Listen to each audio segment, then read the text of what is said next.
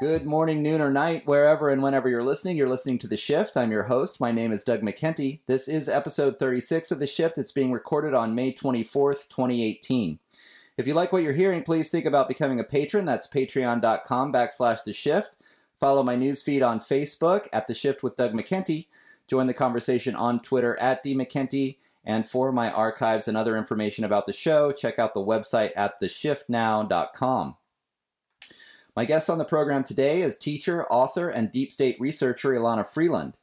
Though known for her Sub Rosa America series, a fictional journey into the world of the deep state and its occult underpinnings, Elana has more recently achieved prominence as one of the truth movement's most accomplished researchers concerning the phenomenon of geoengineering and the associated chemtrails, which have become a prominent feature in skylines across the globe. She has recently published Book 2 in a planned trilogy on the subject, yet has already revealed how the true agendas behind the practice of chemtrailing goes way beyond research into weather modification for the purposes of mitigating climate change, as mainstream sources suggest. Rather, Elana describes chemtrailing as the manufacture of a medium through which energy can be moved and then utilized for a variety of military applications. In other words, she is describing the process of weaponizing the atmosphere of the entire planet. The first book, entitled Chemtrails, HAARP, and Full Spectrum Dominance of the Planet Earth, details how the HAARP project and many other electromagnetic field generators located around the globe have been constructed to harness and manipulate the power of the Earth itself in order to implement a planet-wide control grid capable of not only manipulating the weather, but all life forms tied into the planet's natural electromagnetic rhythms. The second book, Under an Ionized Sky, From Chemtrails to Space Fence Lockdown, Elana describes with frightening precision the many ways electromagnetic forces can be used by the military for weather modification, communications, mass surveillance, and even the mind control of individuals or entire populations. The forthcoming third book will tie all of this together, revealing how the technology can be used to fulfill a transhumanist agenda by confining all life forms on the planet within this massive electromagnetic space fence. Thank you, Elana Freeland, for agreeing to this interview, and thank you for helping to make the shift. How are you doing today? Hi, Doug. Thanks for having me. That was quite a wonderful introduction. Very accurate. Yeah, it was interesting when I first started reading your work. There was so much going on, and at first it was just like thrown into my face. And I spent a little bit of time really trying to piece it together to say, hey, wait a minute, you know what? Can I get from A to B to C here and really figure out what's going on? And slowly, and as I got more into the book, it became more and more clear to me how this all really falls together. And unfortunately, frighteningly, it makes sense. It makes a lot of sense what they're doing once you understand the technology and once you understand that they do have this ultimate agenda, always about control. So many of the interviews I do, it's all coming back to this common theme of how the elite or the military-industrial complex, or however you want to look at it, is really seeking to control really everything on the planet. And this, starting with this chemtrails and then going down this rabbit hole into what they're really doing behind it, this theme of control really comes out. It's like, wow, they really are going to use, the electromagnetic forces of the planet and the electromagnetic forces within each and every life form on the planet, within the planet, that have evolved in concert with the planet's, electromagnetic forces. They're going to use this to control everything. And it's like, wow, it's really kind of hard to believe. It was mind-blowing, but you've done a great job with your research. I actually spent some time looking into your sources because some of the claims seemed so far out, and your sources are military manuals and patent applications, and it's pretty hard to argue with the work that you've done, so I really appreciate it. Can you just describe for my listeners how you got into this and what was the journey like as you got deeper into it?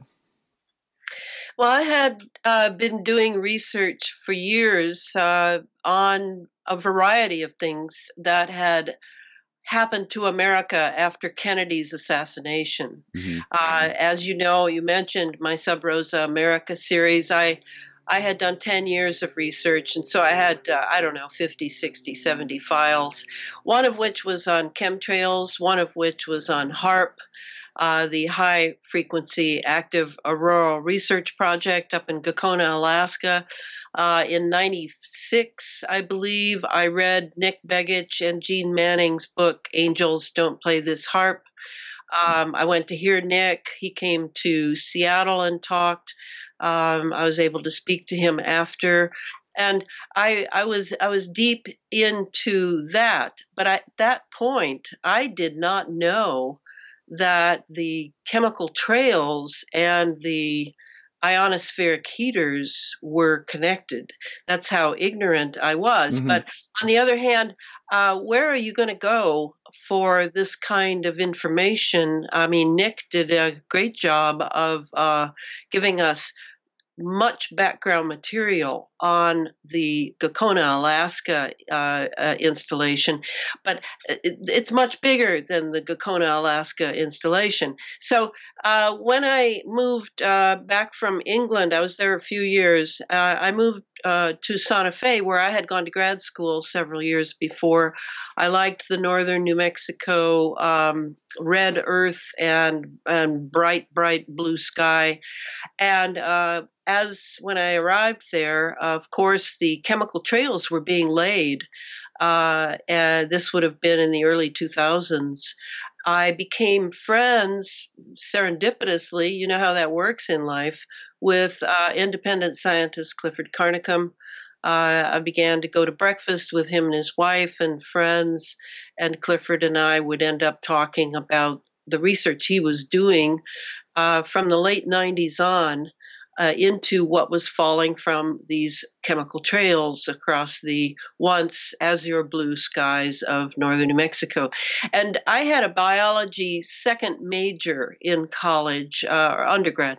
And so I was fascinated by what Clifford was coming up with. At that time, he was collecting what's called the red wine test from people, and I was helping him to bring in candidates that would be willing to do that. I certainly did the red wine test, where you put red wine in your mouth and slosh it around for 5 minutes and then spit it into a clean dish. And I was seeing that fibers were definitely coming out of me. Wow. And everybody else also had fibers, and these fibers were alive. So then he pulled some blood from us. I watched under his 300 power magnification my blood. I saw this little creature sucking the iron out of my erythrocytes. It was a real aha moment. That I mean, I already knew that we all have all sorts of parasites in us, and that's, you know, that goes with having a body. But this was something different, because Clifford was analyzing it and discovered, as I say in the first book, Chemtrails, HARP, and the Full Spectrum Dominance of Planet Earth. I devote all of Chapter 8 to Clifford Carnicom's work to point out what Morgellons is, what he discovered, the 5 parts of it. It was genetically engineered, probably used a bacteria, which is a very, as you know, a very easy way to go for anyone who's doing genetic experiments. And so when I got back to the Northwest, not long after that, maybe a couple of years, I was asked by publisher Adam Parfrey at Feral House if he wondered if I could write a book on chemtrails. I'd done some work for him when I was living in England, and he was, I think, giving me a chance to publish on something that I knew something about. So I set to work on that book. It took up to 2 years to write, and then it was published in 2014. I retained my friendship with Clifford and Carol, and furthered my knowledge of Morgellons. I highly recommend people go to carnicominstitute.org in order to read over 100 papers with many illustrations about the Morgellons itself, which Clifford renamed the cross-domain bacteria, which is more exact. So, okay, that's how I got into it. as I said to you, I didn't know that the chemtrails and the and the ionospheric field seems ridiculous now, but at that time, where do you go for national security research? You have to go on the internet. And I was able to find many, many documents, as you see in this latest book. Everything's in open source. Well, probably not everything, but a lot is in open source. And if you can take the time to research and pull those documents forward and then compare and contrast hearsay with your own experience, with essays written. I'm thinking right now of an amazing woman who probably is dead now because she was being severely targeted, Carolyn Williams Pallett. She was able to help clarify to me how the technology worked. I have no idea how she thought it all through, but I came again and again to her research, her work. She was not a NASA engineer. She was not anyone to speak of, but she had done the work because she was infuriated by what was being done to her and others. And so she did the research, and that is what this movement is full of. Is probably thousands now of people who are researching. I consider it the true citizens movement, because we all know enough now that this exists, and we want to know what impact it is having on citizens. Completely against the law, of course, but that's nothing new in the United States with the military that constantly uses its own citizens for experimentation. So I've gone much further. And now, as you indicated to your listeners, I'm going into the third book, which will be on synthetic biology and how it's being used and exploited for a transhumanist future.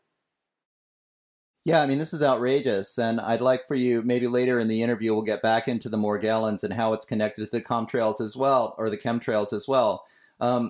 Like you're describing, I was at this place even just before reading your book, and I kind of knew that there was this deeper thing going on with the atmospheric heaters, and I'd heard about the connection with HAARP. But without really doing some research and some study, especially into this technology, it's really difficult to understand what's going on. And it's like 90% of the world still don't even believe that what they're seeing is chemtrails up there. You bring up this topic with the average person and they're still just like, oh, that's a contrail. It's totally normal. You can be like, what are you talking about? There's, it's crisscrossing lines. It's tic-tac-toe up in the sky. This isn't normal. But people won't even believe what they actually can see with their own eyes, much less making the stretch into the atmospheric heating. And then again, into these other like nanoparticulates like Morgellons, like you're talking about, which is even another level on top of this that it appears that they're perpetrating to us. It's so difficult to get accurate information. One of the things that I was thinking about reading this book, because so much of it seems so hard to believe, is I just put myself into the position of a person in 1940. If you told them that the government was working on this bomb that was capable of destroying entire cities with one bomb, they just think you were a crazy person. But this is the kind of stuff that they do. So what is it like to do this kind of research into the deep state, because you are trying to uncover the secrets that the government is doing? I think so many people just try to block it out of their mind. Everybody knows that they're spending billions of dollars on this stuff, but then when you start to research into it and say, hey, it looks like this is what they're doing, people call you a conspiracy theorist. So how are you able to pierce that veil and get accurate information? And then is it frustrating for you to try to make it public, and when people just are really almost have this wall of denial about listening to it? Oh, yes. I mean, I think of the town I live in. I've lived for the better part of 30 years in this town in the Pacific Northwest, and I was whining the whole time after I got back that no one wants to talk to me here. No one wants to hear what I have to say. Mm-hmm. So the loneliness is real, and that's not just for me, the writer. That's for a lot of people whose who are having troubles with their families, their marriages. I mean, once you know the truth, yes, the truth sets you free, but it also alienates a lot of people who would prefer the status quo Yeah. and would prefer not to know that now they're going to have take on another responsibility for knowing things. For me, the research really, I had a very good education in the 50s and 60s as a child. I had private schools, I had public schools. The education then was quite different than it is now. So I have a lot of compassion for people because the education in the United States has gone really down the tubes. Hmm. And ironically, the more information there is, the worse the education gets. There's this thing that happens to cultures that when they begin to disintegrate and they begin to just sort of collapse, one of the first things that goes is the education. It has to, and so now we're being plugged in. We're being plugged into a variety of electromagnetics, and this is part of the full spectrum dominance that they want. Full spectrum dominance is the name of a military doctrine. I didn't invent that. Right. And this means they want full dominance over the electromagnetic spectrum. And we, as human beings, yes, we have flesh and we have bodies and we have lives, we have personalities, we have a lot of things, but we are basically resonant beings. And this is the problem. We resonate, and all of life resonates on the planet with the Schumann resonance. At least this has been true for thousands, if not millions of years. So now we have a technology that has been so acutely developed, so quietly acutely developed, that we are being plugged in. And I think back to when the television came out. I was a child. I didn't have access to television all the time. I moved around a lot because of family problems, and so I was not conditioned by the television like generations since then, and this programming of our minds and putting us in alpha wave when we're sitting in front of the TV really weakens our will to develop our beta thinking, our actual thinking, our actual analytical and synthetical thinking. So I had a great advantage. I have a great advantage over many younger people now because I was not programmed. I was not conditioned by television early on. I was an only child. I amused myself. I had a great imagination. I simply had an entirely different life than is available to most people today because we are all plugged in. Hmm. And it's time that, and I think people are beginning to look at this, particularly since the 5G happened.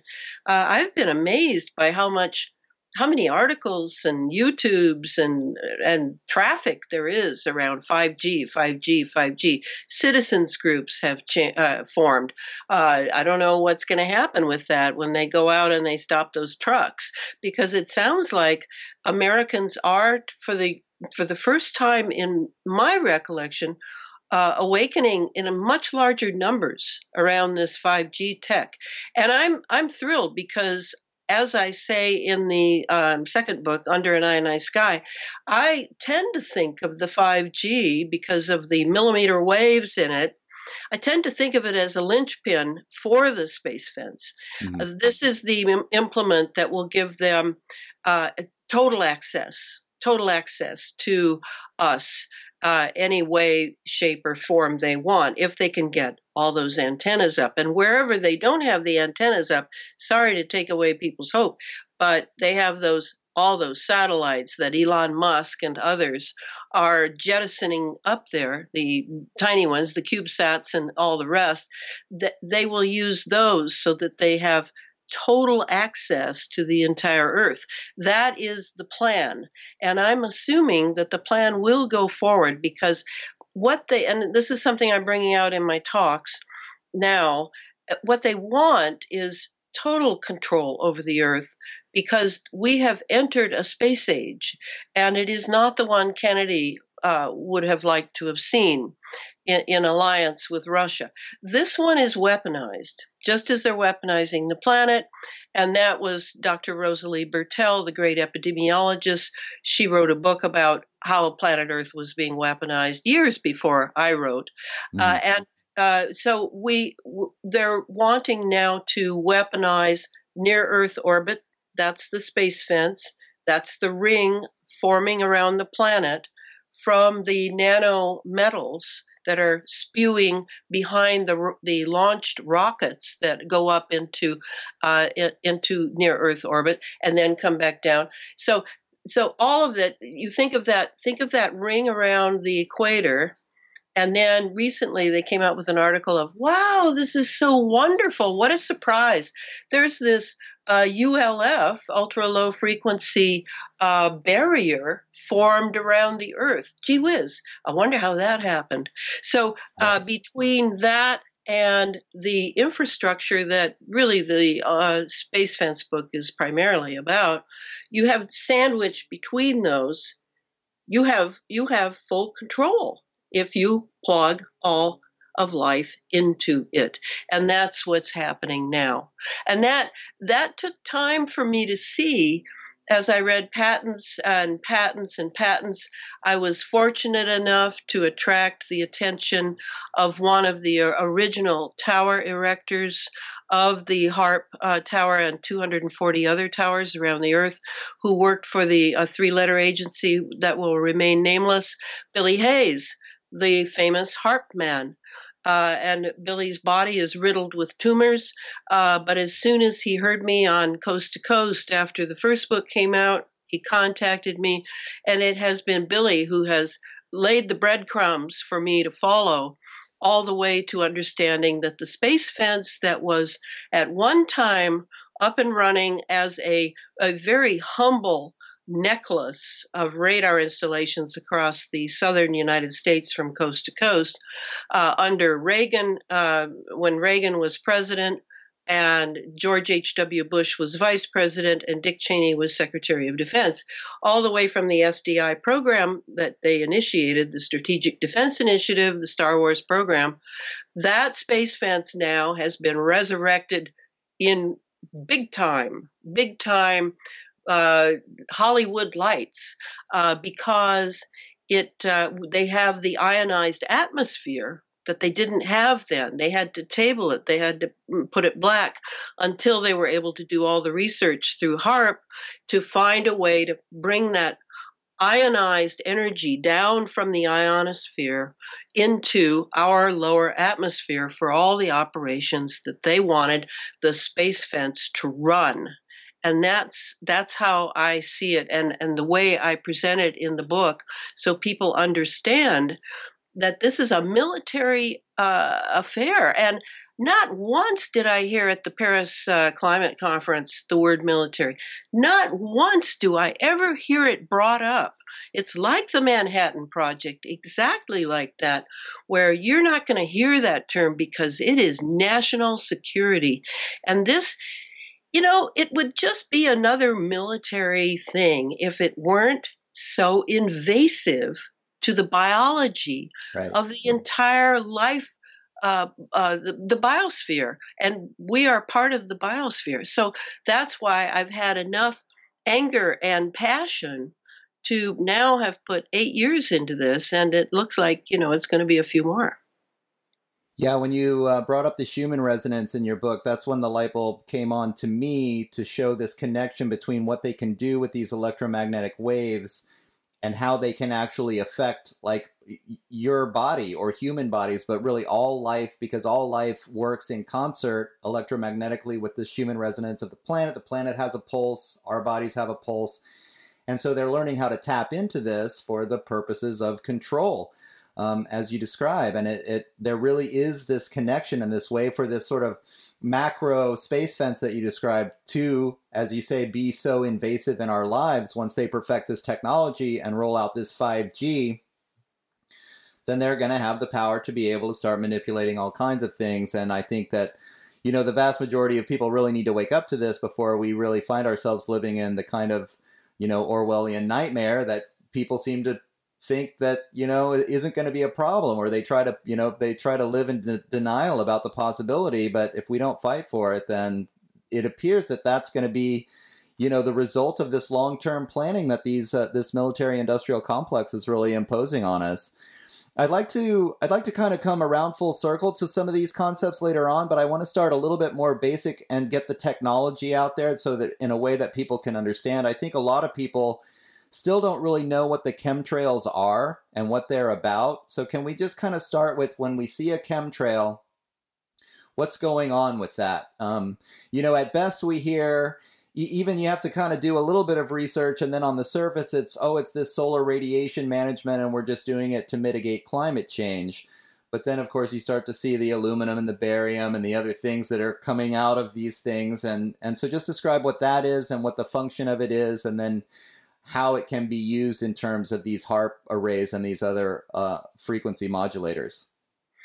I think it's important for people to realize that what's being done in the atmosphere has basically two components: chemicals and radio frequency microwaves.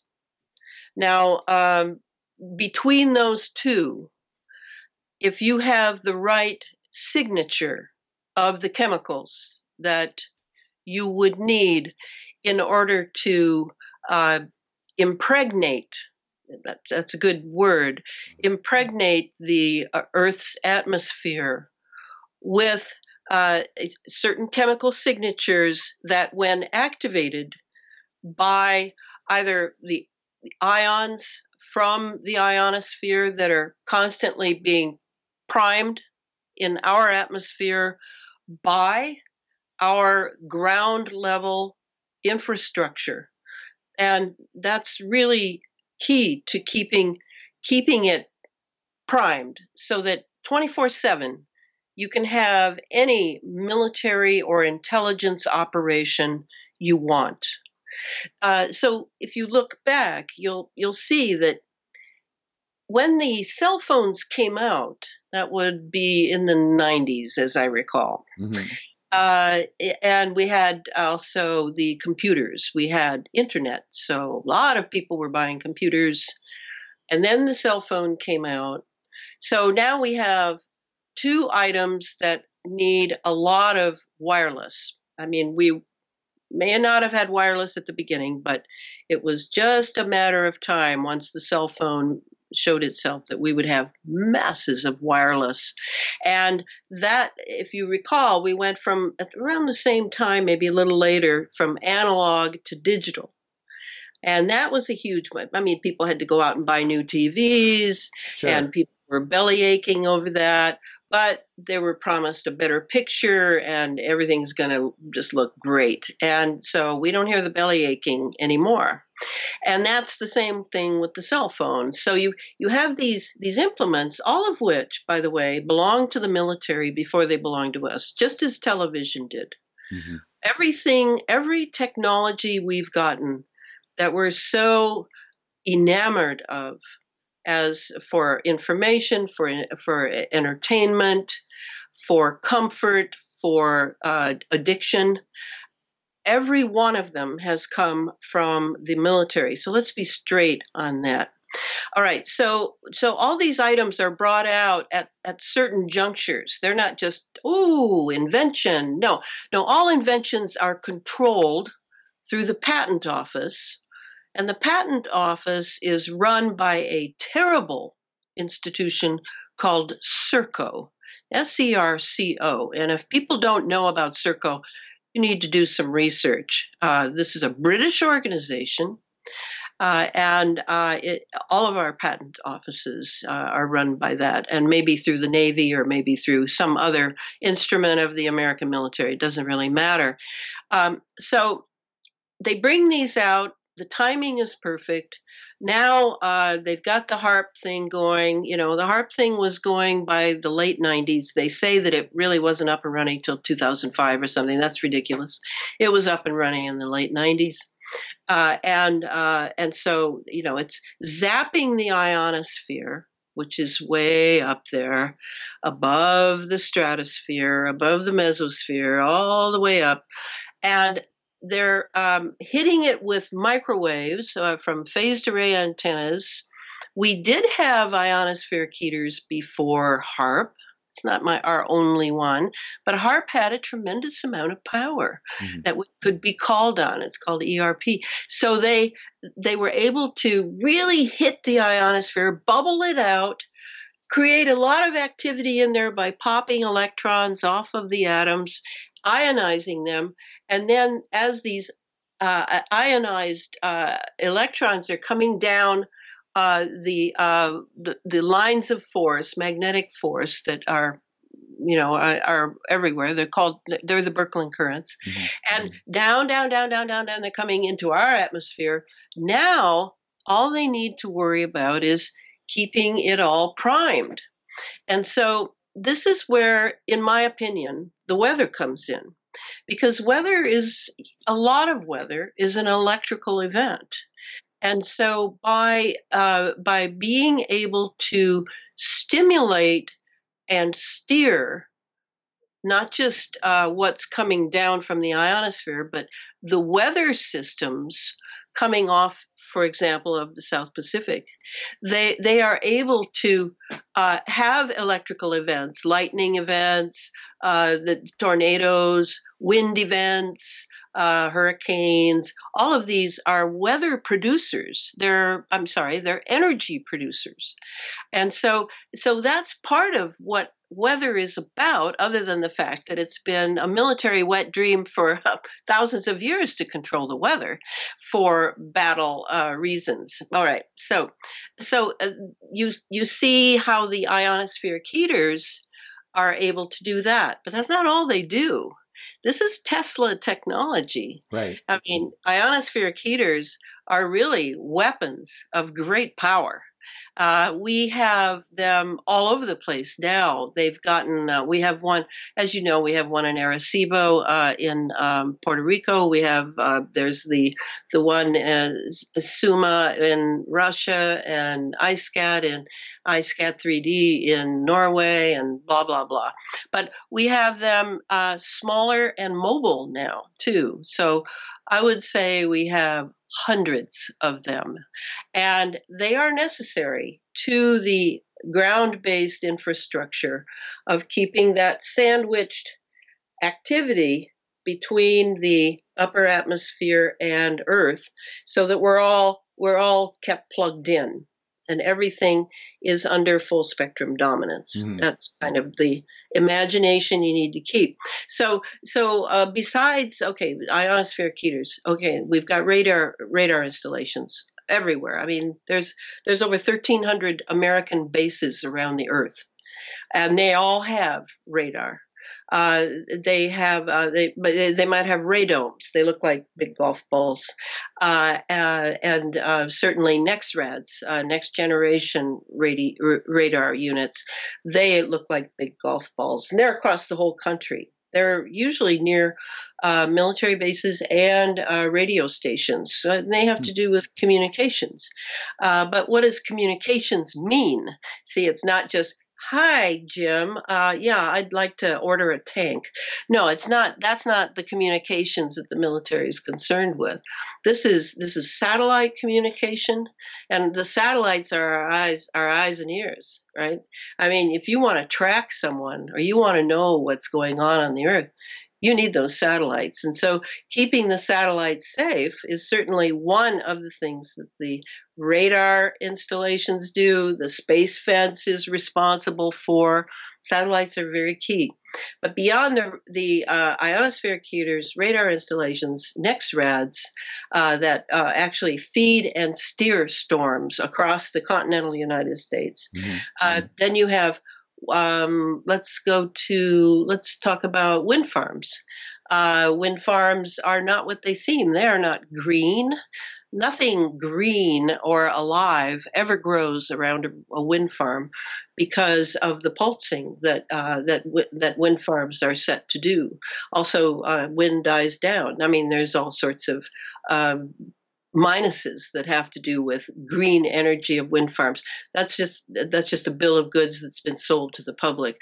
Fracking wells, hydraulic fracturing oil wells, they too are used for pulsing.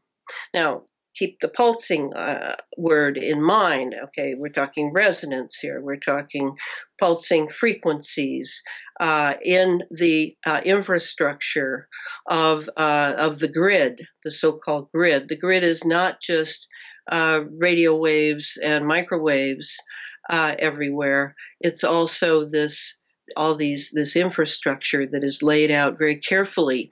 As you know, the Telecommunications Act of 1996 under Clinton, one of its provisos was that communities have no power over where telecom corporations put the towers. Now, people will go, well, what's that about? Gee whiz, I thought it was all profit. No, it's about where those towers are for the calibration of the pulsing mechanism of the Earth infrastructure. And that's really important to understand. And it's going to be, I assume it's going to be the same thing with the 5Gs. And the 5Gs, there might be the ability to sort of cheat a little bit here and there when you're talking about latitude, longitude, which is really what cell towers are about. Cell towers, Gwen towers, they're all on specific latitude, longitude, X and Y coordinates. So this is so specific to be able to calibrate an instrument of war that is indeed the entire planet and above the planet. So I did the fracturing wells. One thing Billy Hayes brought up that I want to stress is how strange it is that I mentioned the chemical in the air, these chemical trails that are laid by the jets. Mm-hmm. Then there's the chemical trails of the sounding rockets that are going up. All of those chemical trails that have aluminum, barium, strontium, titanium, lithium, whatever, their signature correlates with the signature of what is drilled under the wind farms, or the wind turbines, and the fracturing wells. Wow! And the chemicals injected into those into the earth right there is the same. Now, why would they care about that? You think, okay, the air I get because you got the waves going through the air. Well, now we come to scalar technology. And scalar technology, which I am no expert on, but I do know that it goes through planet Earth. These long, long, long waves go right through the Earth. And if we're wondering about the volcanoes, like boom, boom, boom, all around the planet recently, there have been many volcanic eruptions or volcanic activity. Yes, those ionospheric heaters, if they are acting in a scalar fashion, which would be what's called interferometry, where the beams from these ionospheric heaters and possibly lasers, they cross over the target area. And then that wave can be sent through the planet to arise or be particularly powerful in that area. So this scalar technology, because it's going through the planet, because the physical planet is also weaponized with this scalar tech, this is why they're all calibrated to work together.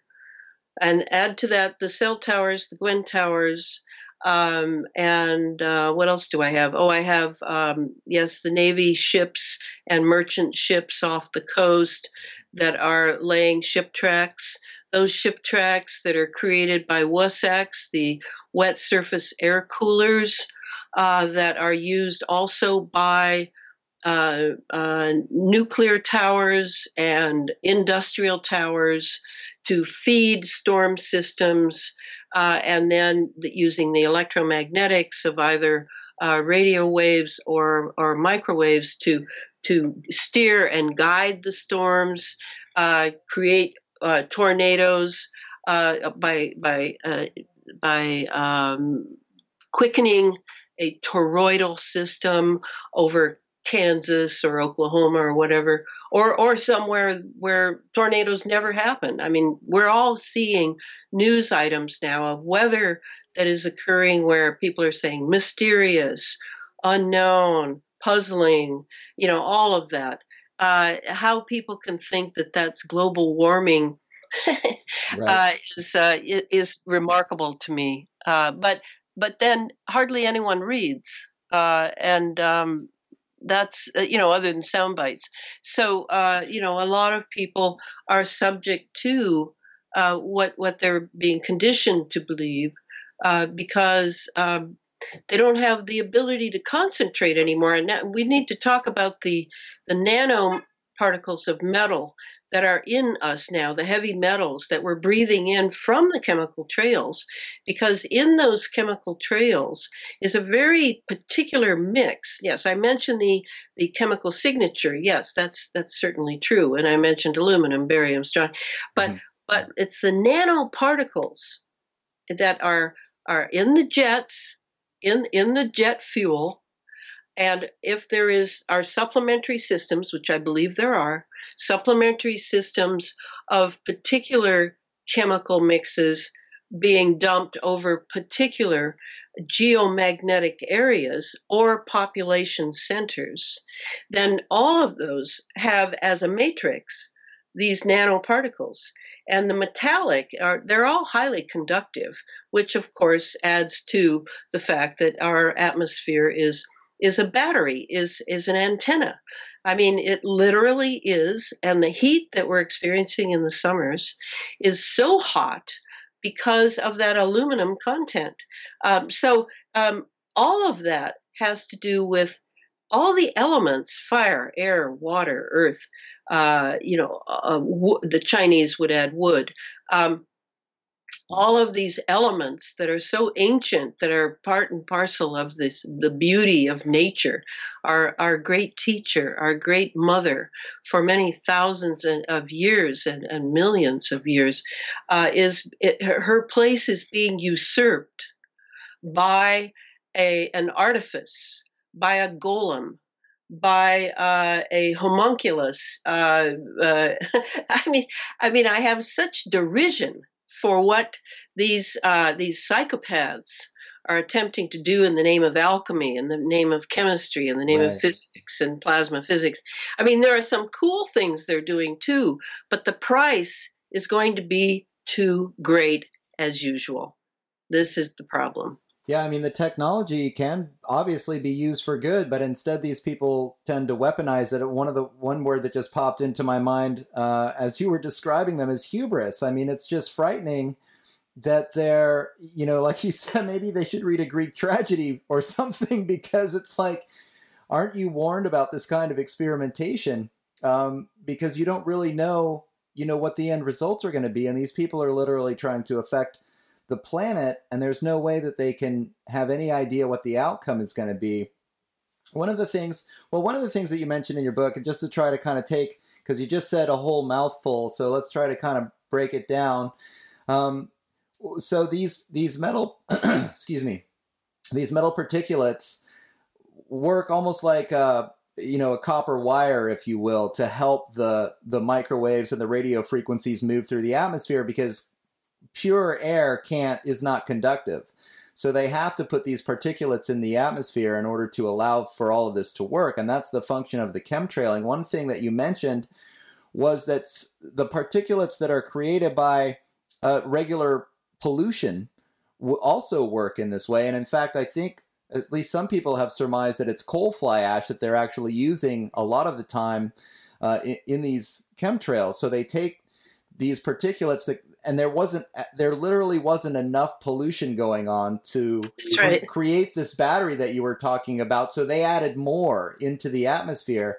But then what you're saying is, because this is a battery, they've put more of these pollutants in the world, and then they're heating up the atmosphere, and then they're blaming it on global warming. They're creating this mythology, if you will, about global warming as a cover story for all of this experimentation that they're doing, because they know, as you say, with the aluminum and the other metallic particulates that they're spraying in the atmosphere, and then they're actually literally energizing the air and the atmosphere, and they're heating it up. I think the temperatures that you were talking about in the book was tens of thousands of degrees Fahrenheit. I mean, these things get really hot. So they're causing the warming, and they know they're causing the warming. Then they use it as a cover story, and then they even have the gall to come out when enough people complain about it and say, oh no, this is solar radiation management to combat the global warming caused by the pollution.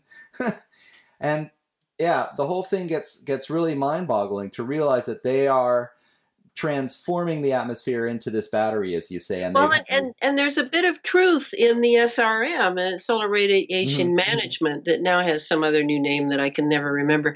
They change the name all the time. That's part of power structuring, is you just keep changing the name, right. And sort of like the what is that, the three nuts that half of the walnuts, and you've got the pea under there somewhere. Right. So in this case, they have actually, I think, some of the albedo that they have created. I think they really are kind of caught. They may be using some of it in areas to calm things down. Mm-hmm. But I think what people don't realize, and I certainly didn't before I studied it and had a long talk with Billy Hayes. For example, the ship tracks, when they're creating this water vapor from the seawater, transforming it into a vapor that they could then feed into the chemical trails that are coming down from the jets above, and get a nice weather system going there as they move it east and north, and then what they do to prevent California from having any moisture, because California is definitely an experiment in a drought, is they'll shoot a laser up to make a waveguide, think of a tube going all along the coast from south to north, and then they'll suck that moisture system up to go north, and then tack it onto the jet stream that has a hump waiting over Vancouver Island north of me.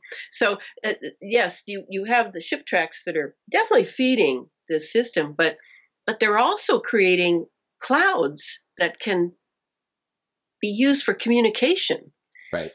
I mean, if you can, they talk about the cloud, right? The new cloud.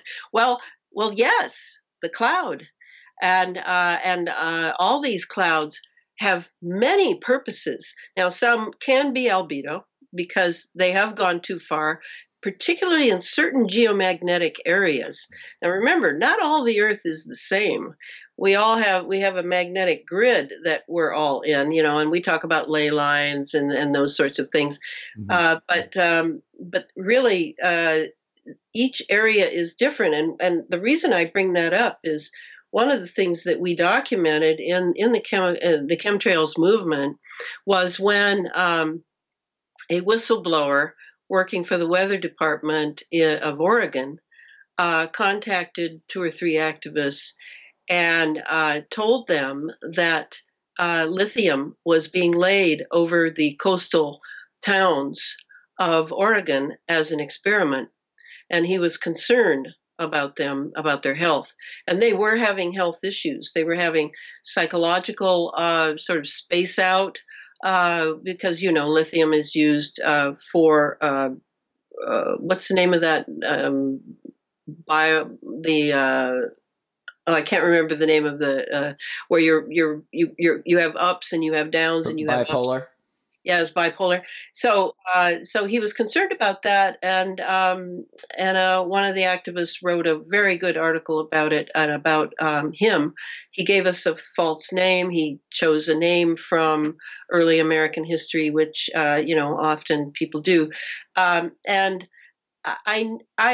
I thought a long time about Oregon because Oregon was also an original target of the Russian woodpecker back in the 70s, and they were pulsing Oregon. And one of the experiments that was run by once the American military picked up that this was happening, they formed their own experiment and to see if they could raise the suicide rate in Eugene. Nice. They did. So, what is it about Oregon that's so attractive? Is it just that it's on the coast? Well, Washington's on the coast. So, is it the geomagnetics of the area? So, I'm very interested in the geomagnetics of various places, and I've not been able to get any data. When you mentioned coal fly ash, you're talking about Marvin Herndon, who's a friend of mine, and Marvin has made a very good case that coal fly ash is definitely one of the particulates they're using to, again, yes, impregnate the atmosphere with conductives and particulate matter. I mean, you need particulates also to make rain. You can't have cloud formation without that. But what you're looking up at, and this is what so few people realize when we go back to my idea that there's two ingredients, the chemicals and the radio frequency microwaves. What you're seeing up, and I'm looking out my window here in the Northwest, those are not natural clouds. Those are plasma clouds. They're creating plasma, and plasma is the fourth state of matter. Now, I'm doing a lot of research on plasma for the synthetic biology book because this is one of their very big interests is plasma. And they're willing to have a lot of collateral damage here below in order to maintain a plasma chamber, which is now what our atmosphere is in part for them. They want to create plasma. Now, when you start reading about plasma, you realize 99.999% of the universe is made of plasma. We are made of plasma. All life forms are made of plasma. All matter probably comes from plasma.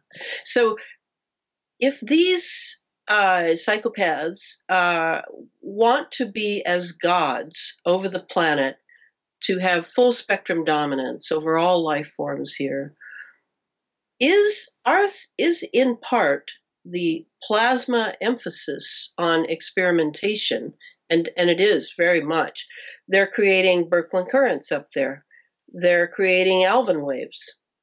They're creating, as you know, lightning that will go from the earth up into the sky, unheard of before. So they're very serious about studying plasma, and plasma physics was only discovered I think it was formed in 1930s, and it's a very big deal now at some of the top universities. All right, so the plasma, they're willing to sort of have a generation or two suffer from the fallout of all this particulate matter that they need in the atmosphere to constantly trigger and pulse for, in part, plasma experimentation, which would lead me to think that they are interested in creating life forms from scratch, just as a god would. Wow.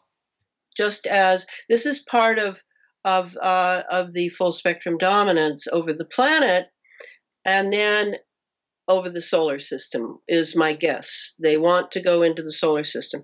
The ring around the planet has something to do with Saturn. What is it true or is it a myth that Saturn at one time was a live planet? And what were those rings around it? Were those its communication system? Right. Are those rings an old CD-ROM that has lots of data in it from a species or human beings who lived on planet? You see what I mean? This is their thinking. They think very big, and so while they're implanting these biologicals, because that's the other thing that's in the chemical trails, right?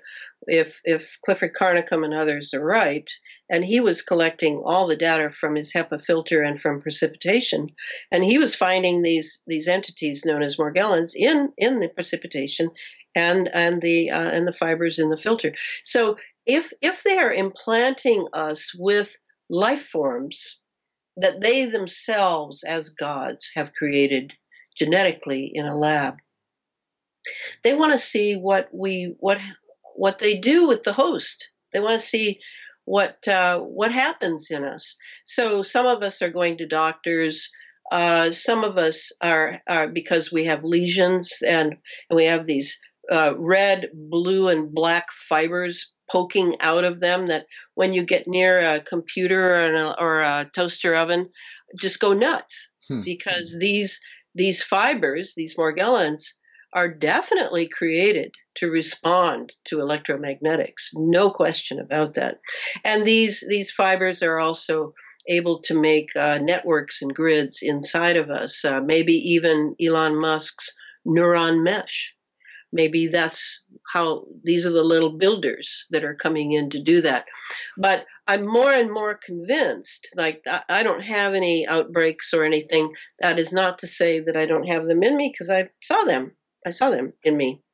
We hypothesize that everybody has them in them because the atmosphere is a huge bubble, right? So we've all breathed this air. And even the rich and the famous and the powerful, they have all breathed the same air, but they have the antidotes.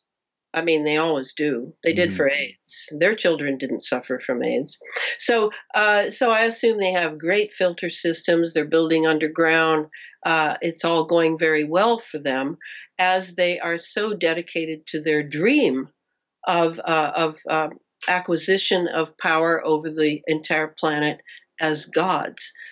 So I really think that we have these in us, and now with the 5G and with everything built up around us, all my electromagnetics, here's my computer, there's my printer, I have 60 hertz in the walls. Some people have a great number of devices around them, certainly their cell phone. I don't own one. I won't own one. Yeah. I have a little paltry landline, but the cell phones are pulsing people all the time. They're not aware of it because they're so intimate with this cell phone. And if there's mind control going on that level, which I believe there is, it's being pulsed.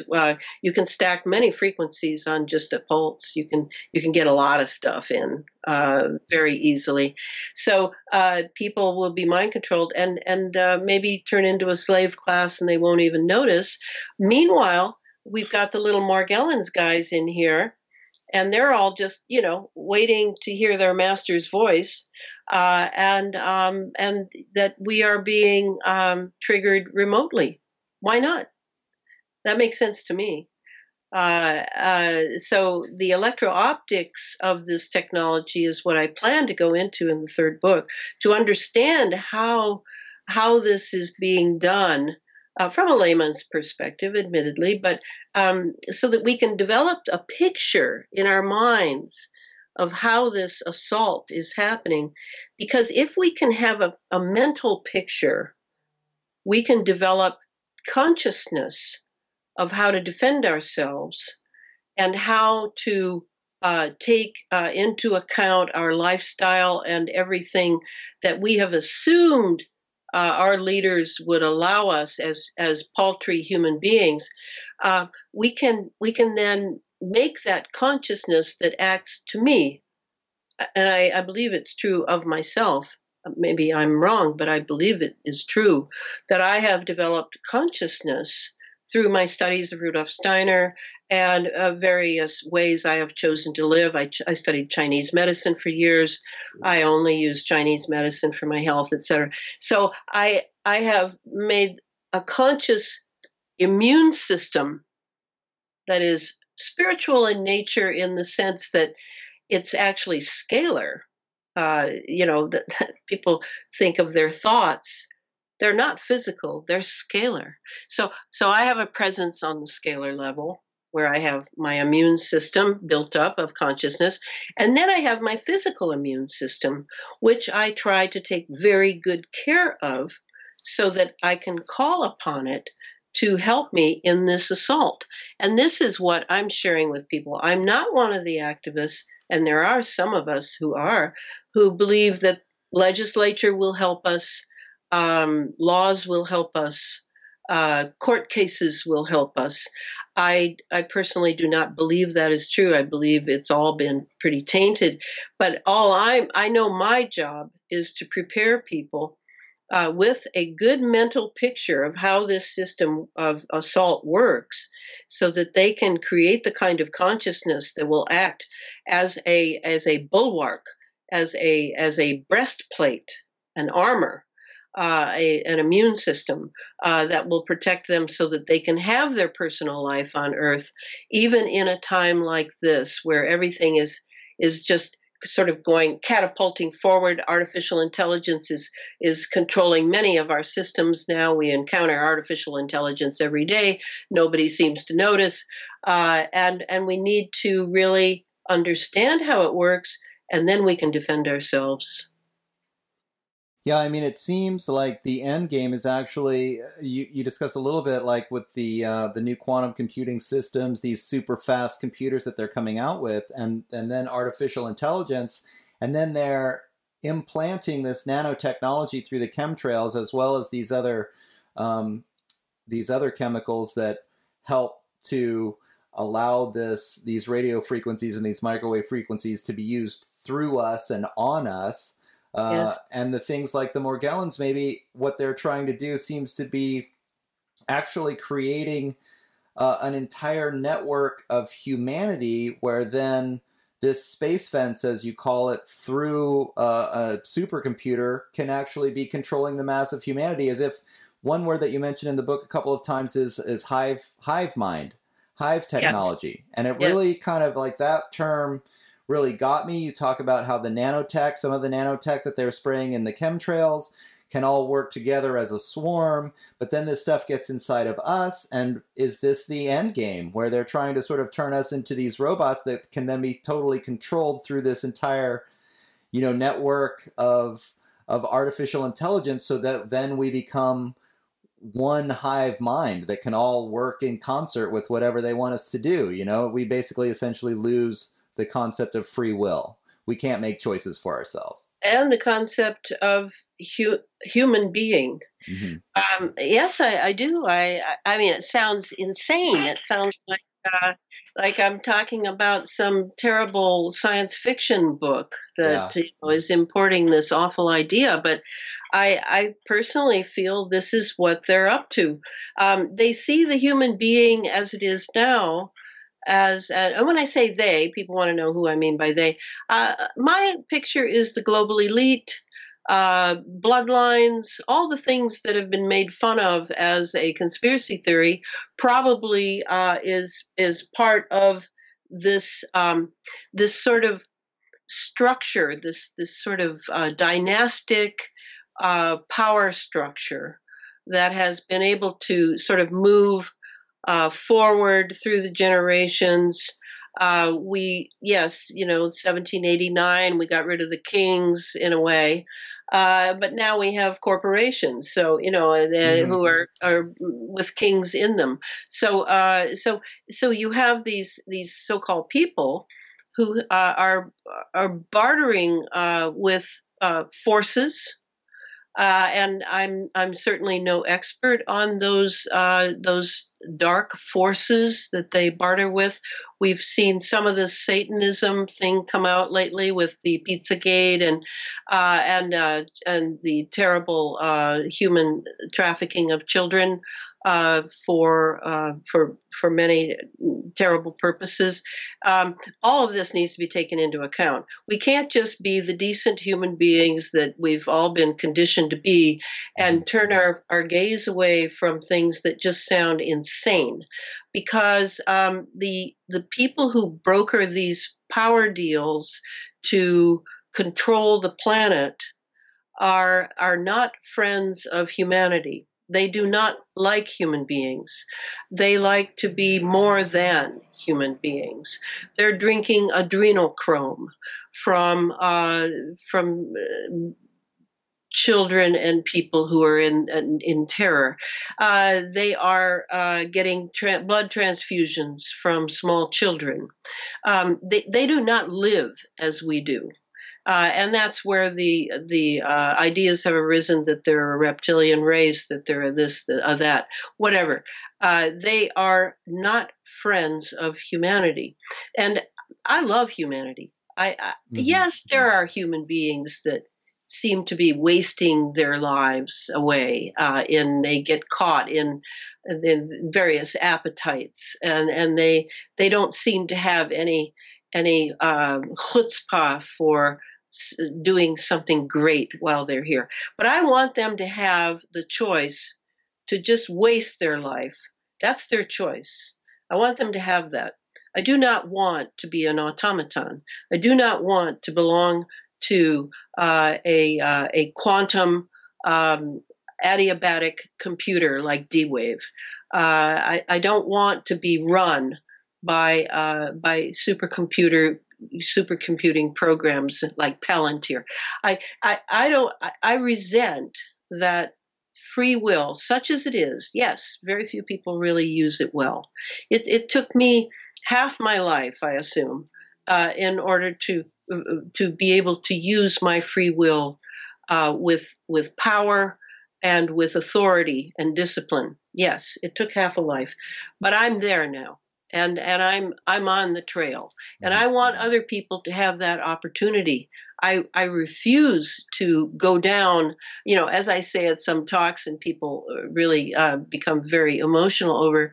This is my watch, and I'm on my watch, and it's really all of us should be on our watch, because this has gone way too far. People were way too involved with themselves and their personal lifestyles. The American dream, such as it is, for too long, and now we're faced with a tremendous challenge.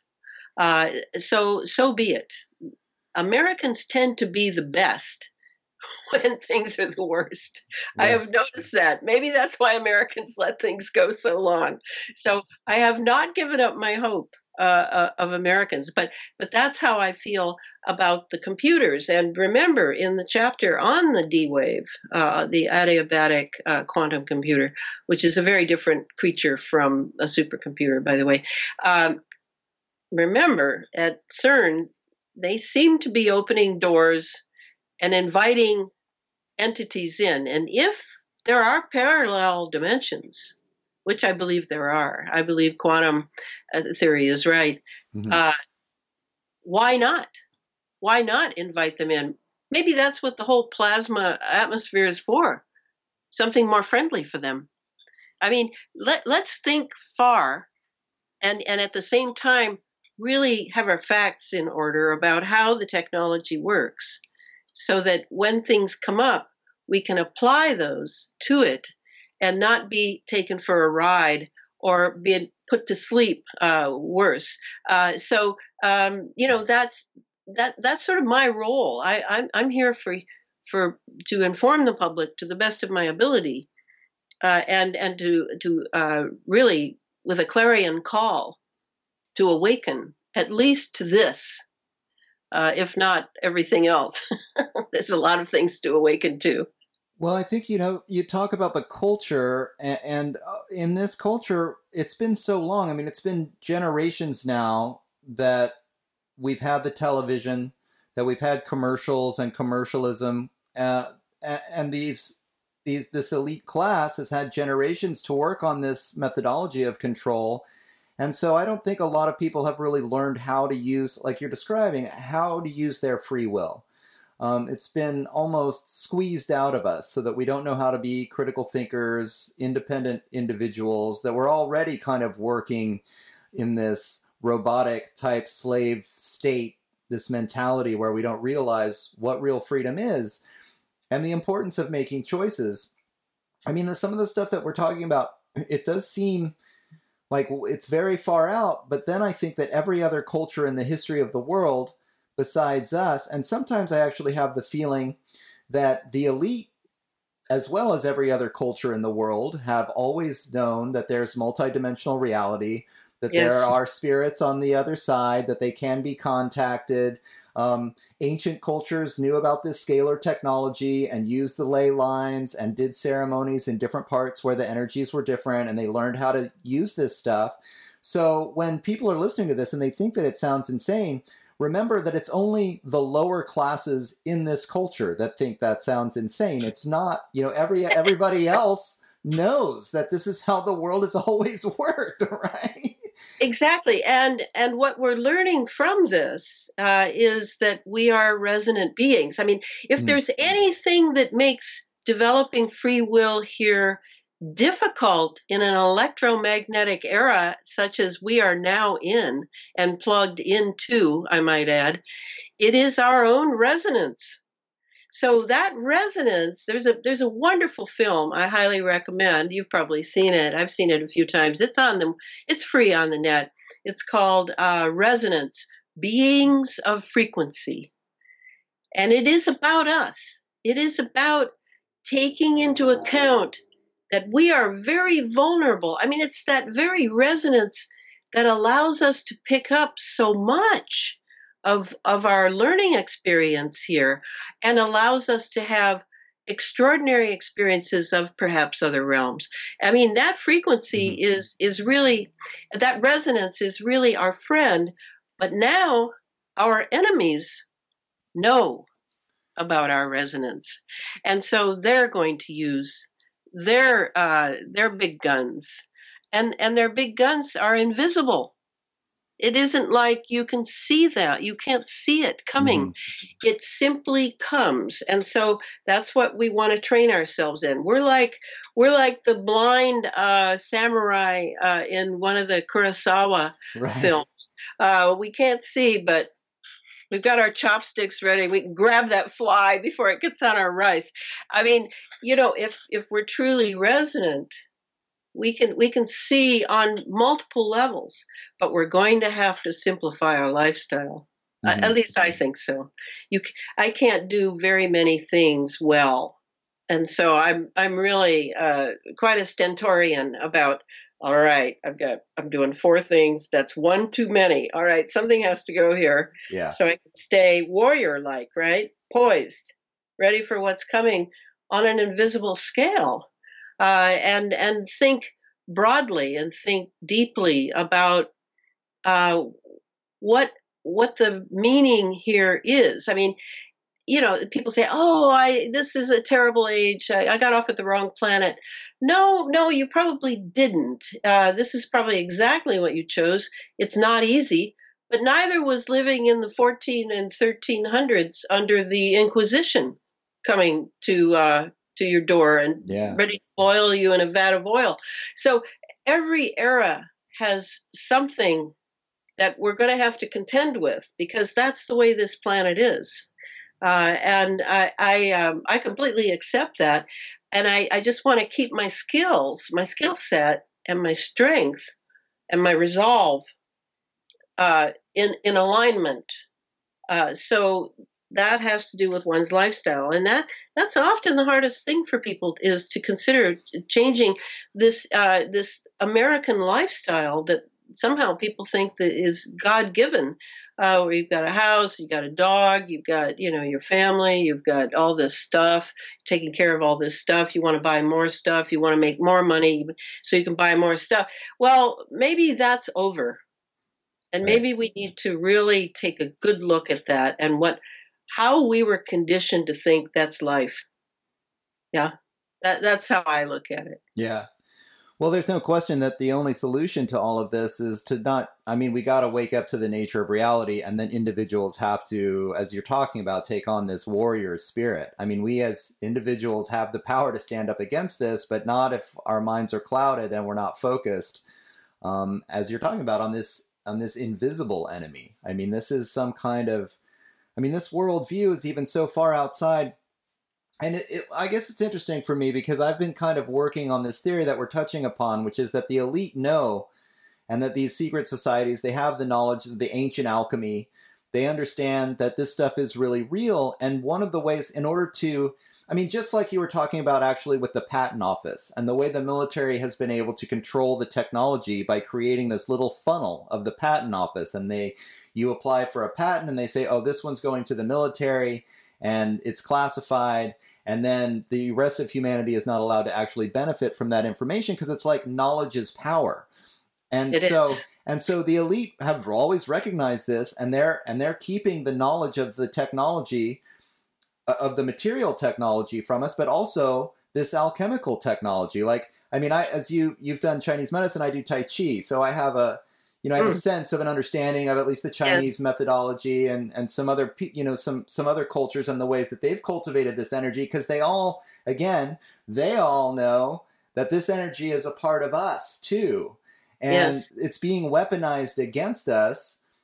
And the elite are hoarding this knowledge because they don't want us to know how to cultivate the energy for ourselves. But if we do, then Yes. we can transcend, their power over us. But it does take a lot of effort, especially in this culture, which has been so conditioned to overpower that sense. I mean, it's designed to overpower that sense of individuality. They don't want us to be strong people, because then we would be a challenge to them. So, Yes. I almost see it as like, I've been more and more thinking about this as like the Hindu caste system. Like they keep most of us on the lower caste, and they give us Yes. this public education, which is, I've even read, in part modeled on the lower caste education model from the Hindu system. And they keep us ignorant on purpose, because if we knew how to cultivate this energy, then we could become stronger and out of their control, capable of having our own free will and making choices for ourselves, and maybe even, combating what they're trying to create here with their arrogance and their hubris, and, as you've described it, as psychopathy, which, their attempt to transcend their humanity and become godlike, which is always a mistake. I mean, right? That's a bad idea, guys. You got to stop doing this. Haven't you read history? Yeah. Don't you remember Atlantis? I know, right? Oh, man. Well, we still have a little bit of time left, I think, and I want to get into then the science of this, because we've kind of talked about it a lot. But one of the things that has started to, what I've realized, because a lot of this stuff does seem to be so hard to believe, but now, because we have cell phones, people can see that information can be transferred wirelessly, and I started to recognize that the human body acts like a cell phone. Like, we have this technology organically created inside of us, and we transmit this information, and we get information from the planet through these scalar waves. It's actually a part of our body, just like it's in the cell phones and in the wireless technology.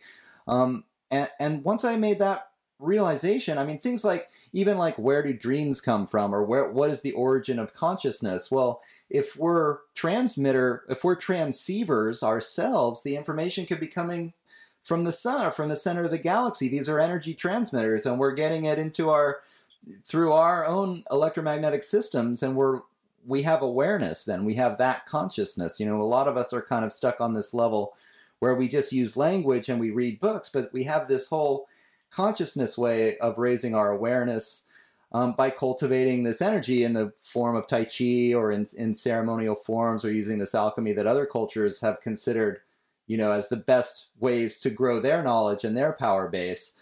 But can we get into like and the other thing that you mentioned then was how the elite have almost moved from nuclear technology to plasma technology.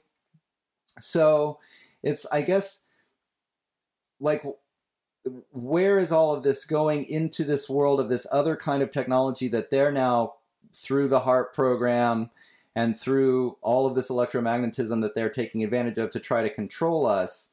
There is a lineage of science that we, by and large, are not aware of. And that includes the scalar technology, the plasma, the ether. You had the chapter on that in the second book. People are calling it the electric universe now, where the universe is more electric and not gravitational. And all of the physics that we get taught, again, I question if this isn't just taught to the lower caste, that we're taught this very materialistic physics, so that we don't really know that the world is created out of energy, an energy that we can actually tap into. So will you describe that physics for us, so that maybe people can understand more easily how our bodies are connected in the same way to the database, in the same way that the cell phone is connected, and how the elite then are trying to co-opt this natural system? Well, yes. Let's not leave. Let's go into ether a little bit, because there's a misapprehension, even with electric universe, and I really love the electric universe stuff, but it's not perfect. the ether, let's go back to plasma. The fourth state of matter is 99.999% of the universe. So it's out in space. When a planet forms or an asteroid forms, there's an electromagnetic event that turns this ether into plasma.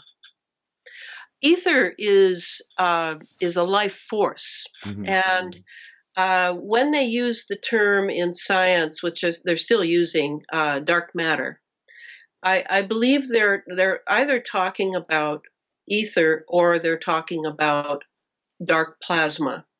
And does it matter? Well, it matters because ether is life. We all have an ether body. I think I talked about Rudolf Steiner's 4 categories, the warmth ether, there are 4 of them, the light ether, etc. These are not just concepts. These are not just esoteric concepts that are from ancient Hindu or Vedic lore. These are actual concepts attached to physical realities, because ether is physical. But again, we can't see it. So the life force in us is ether, not electromagnetics. Can I just say real quick that that's actually been one of the biggest challenges in my Tai Chi practice, even as I do this stuff, and I still, it's hard for me to believe that it's actually a tool. Like, you want it to be some kind of esoteric concept or something. We're so used to using our minds, but it's actually a stuff that is a tool that you can use. But yet without the concept, you can't bring it into your consciousness. Sure. See, that's the kind of being we are. Right. We're not beings here to sit and watch TV. We're not beings to simply have a lot of emotions and to say, I love my family.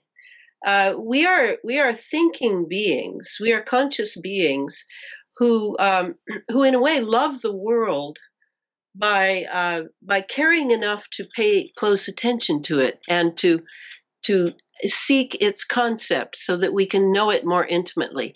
This is what I learned from Rudolf Steiner, and this is what completely dominates me as a thinking being.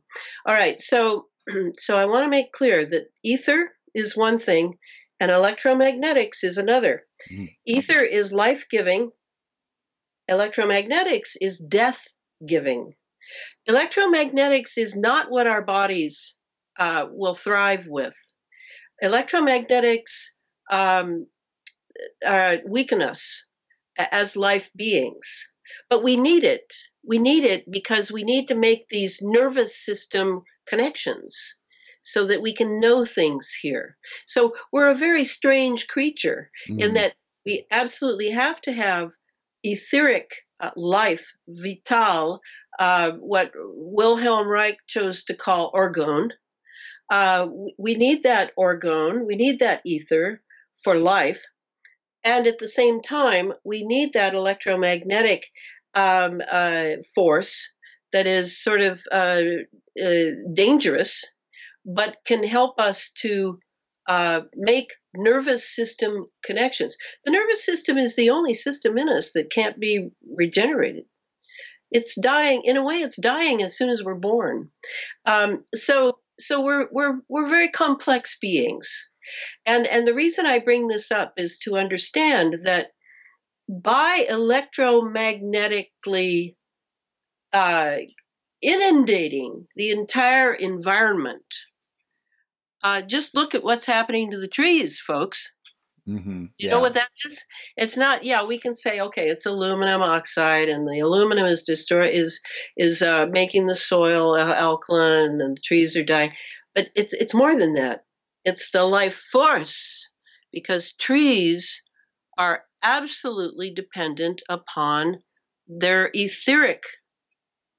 Unlike us, we have etheric, but we have more subtle bodies. We have more tools, as you said. So the trees are the canary in the coal mine very big canary, because the trees, the forests in California are dying en masse. So to me, this is an assault. This is an electromagnetic assault, not just on the earth, but on the ether, on the life force of the planet. Mm-hmm. And that includes our life force, and that includes everybody's animals' life force, and it includes trees' life force. It includes our food, our water. This is what we have to keep clear, that like, why do I unplug my everything at night when I go to sleep? Why should you unplug your router at night, even though it's in a room across the hall or whatever?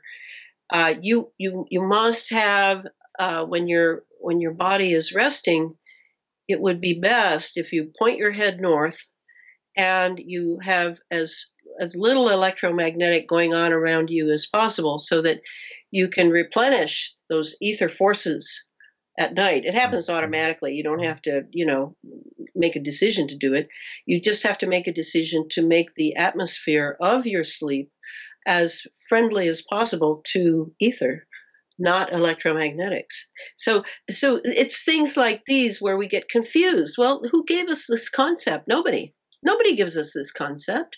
You learned it through Tai Chi. I learned it through Chinese medicine, because I went looking for the old concepts, because I knew that, just look at Western medicine. Western medicine versus Chinese medicine? Give me a break. Right. Western medicine is 200 or 300 years old and is Neanderthal. It's unbelievably Neanderthal. Chinese medicine is brilliant. It's 5,000 years old, at least. So there are people like us who do that, and then people can, not everybody has to study it to that degree. But anyway, that I want to make that concept clear when we talk about the science, is we are not just electromagnetic creatures. We are also etheric creatures. Mm-hmm. Well, that's interesting. It just kind of brings up for me that this electromagnetic system, first of all, it's almost like, that life force has a balance of the electromagnetism and the etheric body.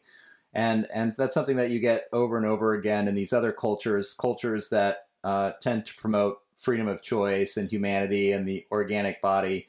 And then this electromagnetic sense, this like takeover, it's very mechanical. It's very robotic is what it seems to me. And it does. It seems to suck out the organic life force, if you will, and then and that's why I think maybe these controllers really like it so much, because it takes away that essence of the free will aspect that the etheric body gives to us, and that connection that we have with the rest of the universe that makes us who we are as independent individuals. I think that's what you need that etheric body to do, to separate you from the collective, if you will, and then it. No. It doesn't separate you from the collective. Mm-hmm. Not the way I'm thinking. You will become the collective if they take your etheric forces away, like cancer. Mm-hmm. Cancer's a great. I think it was invented at Fort Detrick myself, but it's a collective, and it will take the place of etheric health. Mm-hmm. That's its job, and munch up all your organic matter. But the etheric is our unity with the planet. And so that's, if my planet's etheric is being assaulted by electromagnetic weapons, by weaponized everything that depends on electromagnetics, well, then my etheric is under assault as well. Sure. And that's exactly how it's going to work. So that could be the clarion call right there, is to protect this organic life. We have people in the anti-chemtrails movement, the anti-geoengineering movement, who are pursuing Reich technology, and I recommend everyone to pursue low-tech solutions to an over electromagnetic environment that we must live in. I wear a diode that I believe, I checked it out and it works. It has an anode and a cathode, and all it does is breaks the field because my whole town's Wi-Fi. Yeah. Everywhere I go, it's Wi-Fi. I don't have any choice. There's no choice. So it breaks the field so that at least my soft tissue organs are not completely under assault when I walk into a shop or a library or something. I mean, and the worst routers, the worst electromagnetics are in our schools. I mean, how crazy is that? In Europe, in Northern Europe anyway, they've taken all the electromagnetic devices out of schools, libraries, civic buildings, churches. They know, and they're doing it. They're elite, and that's from their elite. Their elite care about their people in some ways that ours don't at all. Yeah, it's sad.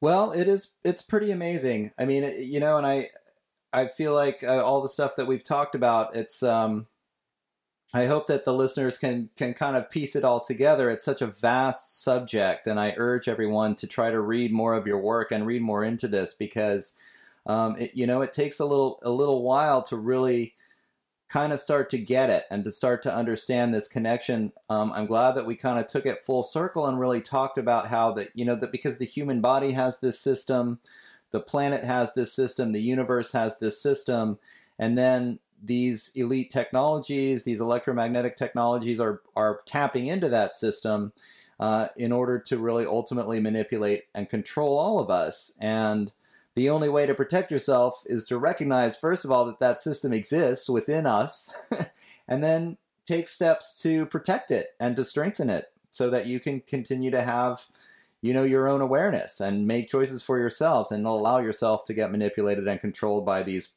processes. And I know that it must be so hard for a lot of people to hear, you'd think you're just talking about these weird cloud shapes in the sky. And then all of a sudden we're talking about this, total space fence lockdown and complete control over all humanity tapping into our etheric bodies, Whoa, I'm sure it's a lot to take in, but, it is, I think really, really getting to an understanding that the elite have that understanding that knowledge is power. And there is a whole universe out there that a lot of people in this culture really don't understand and have been taught, that's just a bunch of superstitious nonsense. When actually, it's the real reality, and the one that we've been getting fed is the one that is keeping us down, keeping us tied to the television, keeping us tied to the cell phones, and keeping us going to work every day, and barely paying off of our bills and thinking that it's the American dream, So it is kind of hard to imagine that the plan of the elite are so vast, but as you said, they think really big, and we have to be able to think big in order to be able to keep up with them, or else they're just going to keep rolling all over us. So, right, in order to defend against them, we have to think bigger. Yeah, we do. Yeah, very true. All right, well, if there's any other last words that you want to say in conclusion, or do you want to let people know where they can find your information and get these books? And again, I really recommend it. I mean, I tried to make the conversation as linear and as simple as possible, but I think that you better, if you're listening, you better grab a couple of books and start to do some research for yourself so you can really tap into this, because there's a lot to it. So any recommendations, and where can we find out more about you? The books are available on Amazon or at Feral House. And I have a website, elanafreeland.com. It's in small letters. It's constantly being worked on, and who knows what phase it's at. I never have any time to go there. And then I have a Facebook, a closed Facebook site that you have to ask permission to join. Elana Freeland, Chemtrails, HARP. Or no, Elana Freeland, Under an Ionized Sky, I think it's called now. Okay. And then it's a lot of science. And I try to keep it really narrow and so that it's educational. Great. Yeah, that's good. I'll look that up. And I'll just remind everybody that if they appreciate this conversation and want to hear more like it, I would appreciate it if you think about becoming a patron. That's patreon.com/theshift. You can join my Facebook page where we have conversations, and I give out a daily news feed at The Shift with Doug McKenty. My Twitter account is at @dmckenty, and my own website is theshiftnow.com. So thank you so much again, Elana, for being on the show, and I really appreciate all your work, and I hope that more and more people can start kind of waking up to this bigger picture that we're talking about, because it's very important, not only in terms of stopping these guys from doing what they're doing, but really in terms of learning how to protect ourselves and our families and communities from them just rolling this stuff out without us, having a clue what's going on. So Exactly. Yeah. Thanks so much for having me, Doug. yep, absolutely. Take care.